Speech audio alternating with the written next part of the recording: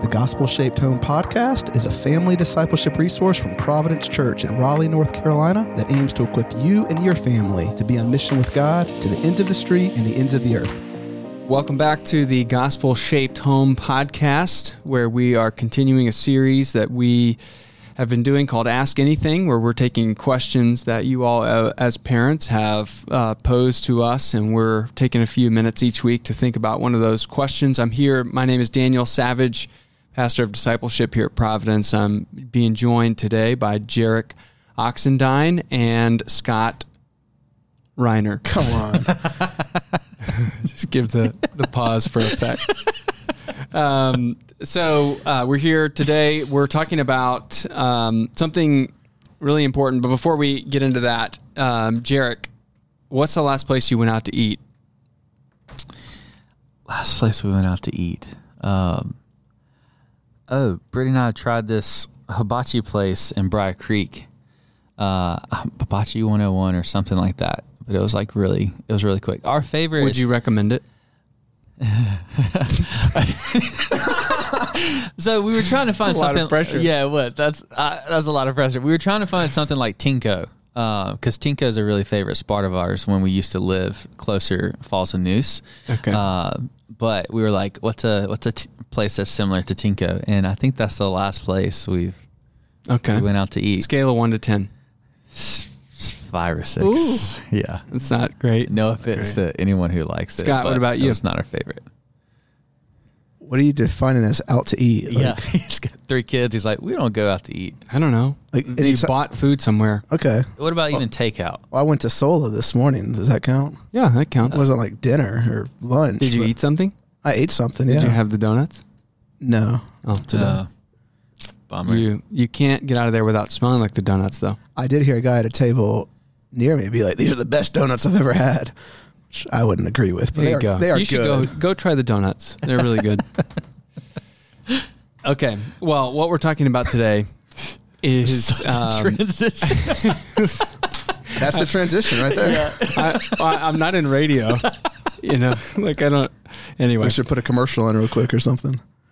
Anyway, so the really difficult topic that we're talking about today is dating. So that's a question that we got. Thoughts on biblical dating. I actually don't know what the question was, other than what is biblical dating, or is dating biblical, or I don't know. But we should title this Donuts and Dating. Donuts and dating. I like that. Donuts and You Dating. should be in radio. Should you allow your child, your teenager, to be in a romantic relationship? Oof. God, that is a good question. So, first of all, I thought we should define. We won't decide, but define what is it that people are talking about when they say dating these days. So, thinking about that, if you just think about a worldly perspective, what does the world mean when they say dating? They're talking about a romantic relationship that would mirror, or kind of mimic, I guess is a better word, that would mimic what we would consider marriage, right? So it would have all of the aspects of emotional connection. There is some growing physical aspect of the relationship, some growing commitment. There's exclusivity, and, it's just me and you. We're committed to one another. And I think, and you guys can challenge me on this because I'm just spitballing anecdotally what I think people think when they think dating. But at least when I was growing up and was thinking about dating and having friends that were dating, it's seen as normal for time to pass and that commitment to increase. So we're, I think especially as you get older, late into high school and even college, is that this commitment is growing. The physical relationship continues to grow and progress. The emotional relationship is growing and progressing. And therein, I think, lies the biggest flaw in the dating, is that it is leading somewhere that is ultimately not good. If it's going to continue to progress in those areas, it's going to eventually lead you to places that you should not be if you're not married. So it creates a problem. I think it's often recreational In other words, there's no intention of marriage. It's just, this is something that we're supposed to do. This is fun. This is what everyone else is doing. It's how I find my identity. So those types of things. And it's often done in isolation of others. So it's highly individualized. So it's just me and the person I'm dating. We make all the decisions. No one else speaks into it. It's just us and the world, or against the world, I guess. So those are some of my thoughts about what dating is, from a cultural perspective. What would you guys add to that? What is dating especially, when a high schooler says, I'm dating this person, or a middle schooler, what are they saying?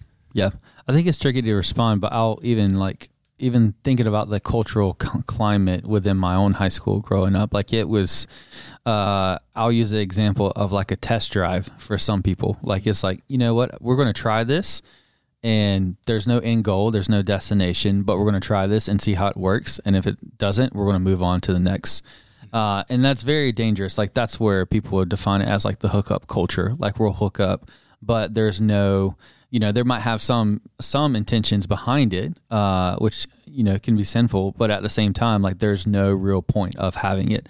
And I think that's where dating can get a little sticky. And even when we think about, biblical principles and how it even applies to dating, that's why people find it a little unclear, especially you not even finding it in Scripture. But at the same time, I think it really loses the value of what it looks like to have a relationship with another person, or even this idea of marriage that we see defined to where, I like to use the example of a sticky note. That sticky note has the adhesive on the back, but if you stick it to something, pull it off, stick it to something, pull it off, it's starting to lose its value, it's starting to lose its function. I feel like that's what dating is kind of causing when there's a wrong interpretation of Scripture. When it comes to man, this is something that has, if people want to get to the goal of husband and wife, but yet how the world and culture has defined dating with hookup, test drive, etc., we're starting to lose a lot of value in what it looks like to have a relationship and intimacy that we find in the future with a husband and wife that, we would encourage our students to be aiming for. Yeah. So maybe another way of saying that, you begin to you probably develop some habits that are not good. Yep. You probably are developing some scarring. From hurt and pain, from kind of connecting and then, separating over and over again. Yep. That's good. Any other thoughts? You said specifically culturally. Yeah. Culturally, I'm thinking what does the culture mean when they say dating and, therefore what do our kids probably mean when they talk about dating? I mean, I just think of this idea of personal satisfaction. You think of, I'm distinguishing, dating and marriage, commitment versus covenant, which I don't know if you'll take us down those roads at all. But when you think about dating, it's about yourself. It's personal satisfaction. This is making me feel better for whatever reason, whether it's because of a physical, sexual thing or just identity. And there's just a personal satisfaction that even in dating, there's this idea, we talked about this last week with kind of modesty. There's an expressive individualism, which is this kind of big idea in our culture of it's really just about you. And so we use our dating partner to express ourselves more in our own satisfaction. That's good. Okay. So when, this is my next question, when should we start talking to our kids about dating? When they're 2 years old. Okay. Thank you for giving me a concrete answer. No, I'm thinking just in terms of, Daniel, your wisdom of just all of parenting is training them for what's next. And so even at a really young age, as we talk about, catechizing our kids to God made us and God made all things. And why did God make all things? For his glory. These big picture rocks of theology that we literally as a church and are encouraging our parents to do when our kids are 2, they're going to have implications as we're teaching our kids to think about the fact that God has created boys and girls and men and women differently. And there's a reason for that. And they're both for his glory. And so I think all these things that's why I say that. That's good. I think there's wisdom, especially biologically, to think about getting ahead of the curve when they start having desires for the opposite sex. And I think that's one of the areas that I feel when their friends are starting to talk about it, when they're listening to music or They see it in TV shows, movies, etc. I feel like once you start to see some of those inclinations, like, or I think this girl at school is really cute. I think those are kind of signs to start having that before they actually jump into, like we and I have talked about before, like, hey, I'm dating so-and-so. Wait, what? Wait, excuse me? Yeah. You know what that is? Yeah. And so I feel like those are, the seasons of life. Abby Grace and I don't know if we'll talk about dating at 2, but when it gets to elementary, middle school, when culturally, I feel like that's where it starts to kind of having those conversations, et cetera, situations. I feel like beating that curve. But I think, like you said, Scott, before, like how we can still teach the Imago Dei and how we can still teach about purity, different things like that ahead of time, which would then give like a stepping stone to this idea of dating that needs to be discussed before it's defined by the world.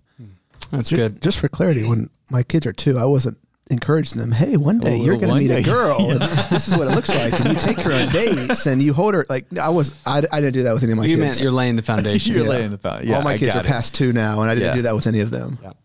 Well, I mean, to just agree with both of you and add to it just a little bit, I think as early as possible it would be my answer, that we would start those conversations early, like Jarek is talking about, before the curve. You want to be talking about dating before dating is on the table, so that you can begin to speak into what that will look like before it's an emotion, before it's surrounded by peer pressure, before it's already kind of surrounded by the trappings of kind of this worldly perception of what it is. You want to begin to lay the foundation and set the stage early, to kind of shape what is dating. How should I think about it? This is a little bit of a trick question, but do you think dating is biblical? No, I don't. Okay. Well, okay. So why? What makes you say back that? to how you define it. Yeah, and I think they'd find it. But like when you look at Scripture, I think there's 2 relationships that you see: brothers and sisters in Christ, and then husband and wife. Like I think those are clear when it comes to opposite sex. Mm-hmm. And I think the in between is where we're trying to like put dating. Mm-hmm. But like you have to recognize, like especially again, Christian perspective is that, we should, even before we start dating, we should have that mindset that this is a sister in Christ, that there's no physical intimacy, anything until we get to husband and wife. And so, but there's a lot of principles in preparing for being a husband and wife that we can start teaching and building within the framework of how our kids think about dating. And so I think there's principles, but then this idea, I think we just clearly see those 2 relationships, and how we relate to the opposite gender, that to me is what's clear. But let's get to dating and how it's, we can think of principles to help, have a framework to those both relationships that we see in Scripture. So that's okay. No, so to give it a little nuance, yeah. So if we're talking about what the world says is dating, then no, it's probably not biblical in any way. Because as we've talked about, the selfishness of it, kind of it's all about me. It's my satisfaction. It's about what makes me happy. That's not biblical. The idea that we're pursuing physical pleasure and intimacy with someone we're not married to yet, that's not biblical. So there's all these aspects to it that are obviously not biblical. And so as we think about pursuing marriage, which is ultimately what it would be about, the idea of if there is a biblical form of dating, it's developing a relationship with someone with the intent to pursue marriage, right? So, okay, so then what would be the parameters around that? Well, I thought I've got a few principles here I'm going to lay out, and then we can kind of kick those around a little bit. So 3 things I think should govern our relationships. And these would be things that I think we should talk about our kids with as early and as often as possible. So one is that purity is a must. So Jarek is talking about 1 Timothy 5, 1 and 2, treat younger women as sisters with absolute purity. 1 Thessalonians 4, 3 through 6, it's God's will that you should be sanctified, that you should avoid sexual immorality, that each of you should learn to control his own body in a way that is holy and honorable, not in passionate lust like the heathen who do not know God, and that in this matter no one should wrong his brother or take advantage of him. The Lord will punish men for all such sins. So there's that neighbor love idea there, that I'm going to love my brother or sister in Christ in such a way that I honor them and pursue purity with them. So purity is a must. That's the first thing. Yeah. Second thing, selfishness is not an option. We've talked about Philippians 2, do nothing out of selfish ambition or vain conceit, but in humility consider others better than yourselves. Each of you should look not only to his own interests, but also to the interests of others. Well, that fundamentally changes how I think about my relationship with anyone, whether it be someone of the same gender or opposite. So selfishness is not an option, which means that dating can't be recreational. It can't be something that I'm doing just for fun, because that's self-centered. That's a self-centered motivation. I'm doing it for me.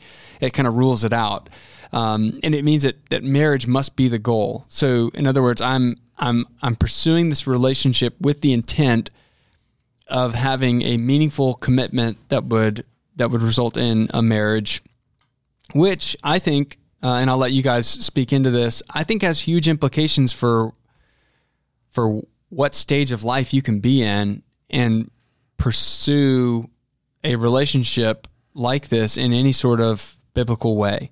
So what are your thoughts on how old should someone be before they start dating? See that? Yeah. Before we even get to that, like older than 2. Yeah. I think going back to your selfishness, because I feel like even for us, like within the church, even when we talk about this idea of dating, like it's also valuable to talk about this idea of singleness, right? Like it's first starting. You talked about purity, but it's also like, and this is where teenagers get really frustrating, especially when they start having these feelings and they don't really know how to discern these feelings. But Matthew 13:44 says, the kingdom of heaven is like a treasure hidden in a field, which a man found and covered up. Then in his joy, he goes and sells all that he has to buy that field. And so our relationship with Jesus should be the deepest treasure and center of our life, which gives contentment in our hearts. And I think that's something that we typically skip over, even when we think about dating, because a lot of times it's peer pressure, and you said like temptation and even doubting the goodness of God. Like, why can I experience this now before I'm even married? I think that's where a lot of confusion comes in, versus you don't see how our hearts should be content in Christ. So even when you get like 30 years old and you're still single, like this truth has to still be like anchoring you. Yeah, and so I feel like once we start there, then we can start to help our kids to think about dating as something like, okay, this has to be the foundation before you think another person is going to be the ultimate satisfaction, because even when that becomes marriage, you see that that crumbles when that other person becomes that. So like, yeah, and there's like you. So Jarek, are you saying that one of the main motivations for our kids to pursue dating is that they're looking for fulfillment? What that our students look for? Yeah, they're wanting to be fulfilled. Okay, that's good. So that's really good heart insight for parents to know that when my kid is wanting to date, ultimately what they're wanting is fulfillment. Yeah. And so from a discipleship perspective, that arms us with an understanding of the heart to say, okay, I know what my kid is wanting, so I've got to show them or help them as much as I can to see that fulfillment is not going to come in that relationship. Fulfillment is going to come in their relationship with Christ. And again, it's one of those things that I think the earlier you can start having that conversation, the better. Yeah. And so, yeah, that's good. Jared, what you said was great. I loved that. I wrote it down. But I'm thinking about it, like you talk about what is the age, like basically what you said, it sounds like, you can tell me if this is right or wrong. Like it's not about physical maturity. It's about spiritual maturity. Yeah. And I remember my mom, I mean, I was in my early 20s and she was like, when I finally started dating now my wife, Mary, like she was like, I just realized you were finally at the point where you were ready to like date. And I was like, well, thanks, Mom. And also it was like, she didn't think I was ready 3 years before that. Yeah. For whatever reason. Yeah. And like, I mean, so there's I think an element of that where like, there's not an age you need to hit, but there may be an age depending, but like you need to be spiritually mature enough to find your fulfillment in Christ. Yeah. Before you can think about the other things. So that's a huge part of it. Yeah. And I think you get that before you get the practical. And I know there's parents who are different, and I might let my son and daughter date in high school versus, like there's a potential step. Like I think you can talk about more of like, hey, there's no way that you're going to get married anytime soon. And so like how many years you want to be dating is like another factor that you start to consider. Like, are you even close to becoming married? Financially, all these different things that you think of practical, that I feel like you then get to, but you first got to start with that spiritual heartbeat and motive.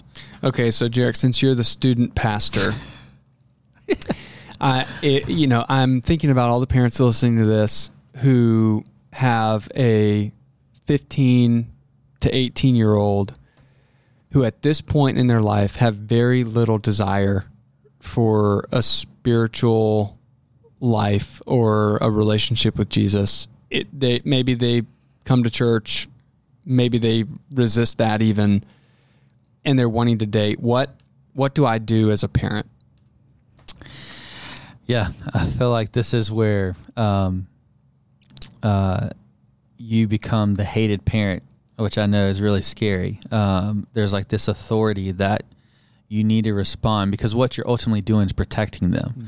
Like when we think about long term and the cost of what they can experience and the scars that we mentioned already of what they can experience, what you're doing is protecting them in a way that you hope that the Lord would open their eyes and rescue them and change their heart to give them godly desires. But initially what you're also doing is, like we've said, this idea of protecting so that they would understand what the Lord has designed. And I've said this before, there's a way that seems right to man and leads to death, but there's a way that God has made known to us, this path of life that leads to pleasures forevermore. Mm-hmm. And that's what I think in any aspect of life, that's what we have to come to as a parent. Like, and it's hard, and I feel like it'll be a very difficult conversations, and the parents will even feel hurt, but in the long run, it'll be healthier for these students. So one role of a parent is to set boundaries for protection. Yeah. Right. So it's one of the ways that we love our kids is by setting boundaries. And those boundaries look different at different ages. And they're rarely appreciated. But they do bear good fruit and can be the grace of God in our kids' lives. So no one gave me an official age, so you can email Jarek and ask him what's the official age my kid can start dating. That's a good idea. But so to give you I said I had three things. I have only given you two. Purity is a must. Selfishness is not an option. The last one is that if we're going to do this according to biblical wisdom, it must be pursued under the counsel and authority of others. And this is probably the most countercultural idea. But the idea that you would not enter into a quote unquote dating relationship and it's just the two of you where we make all the decisions and it's based on how we feel and we're kind of the ultimate authority, that you would pursue a relationship like that with the counsel of your parents or with the counsel of, once you're leaving the house and you're in college or you're in your 20s or whatever, that you would be seeking spiritual advisors to help you. I think that's biblical wisdom. Proverbs 15:22, plans fail for lack of counsel, but with many advisors, they succeed. The idea that we should go off on our own and pursue a serious relationship that might lead to marriage without anybody else's input is not biblical. It's very cultural, but it's not biblical. And so we don't have a time to talk about that one. But again, it's one of those that it's so countercultural that I think you're going to have to start talking to your kids about it early and often. If there's any chance that they're going to allow someone to speak into their relationships as they get older and they need it. So those are our thoughts. We couldn't be exhaustive because that's a big topic, but hopefully those are a few categories for you to think about when it comes to your kids and dating. So thanks for joining us this week on the Gospel Shaped Home podcast. Join us next week as we continue to think through some of these questions. Thanks for listening to this episode of the Gospel Shaped Home podcast produced by Providence Church in Raleigh, North Carolina. For more information and resources from Providence, visit us online at pray.org. If you enjoyed today's episode, please consider subscribing and leaving a review on Apple Podcast.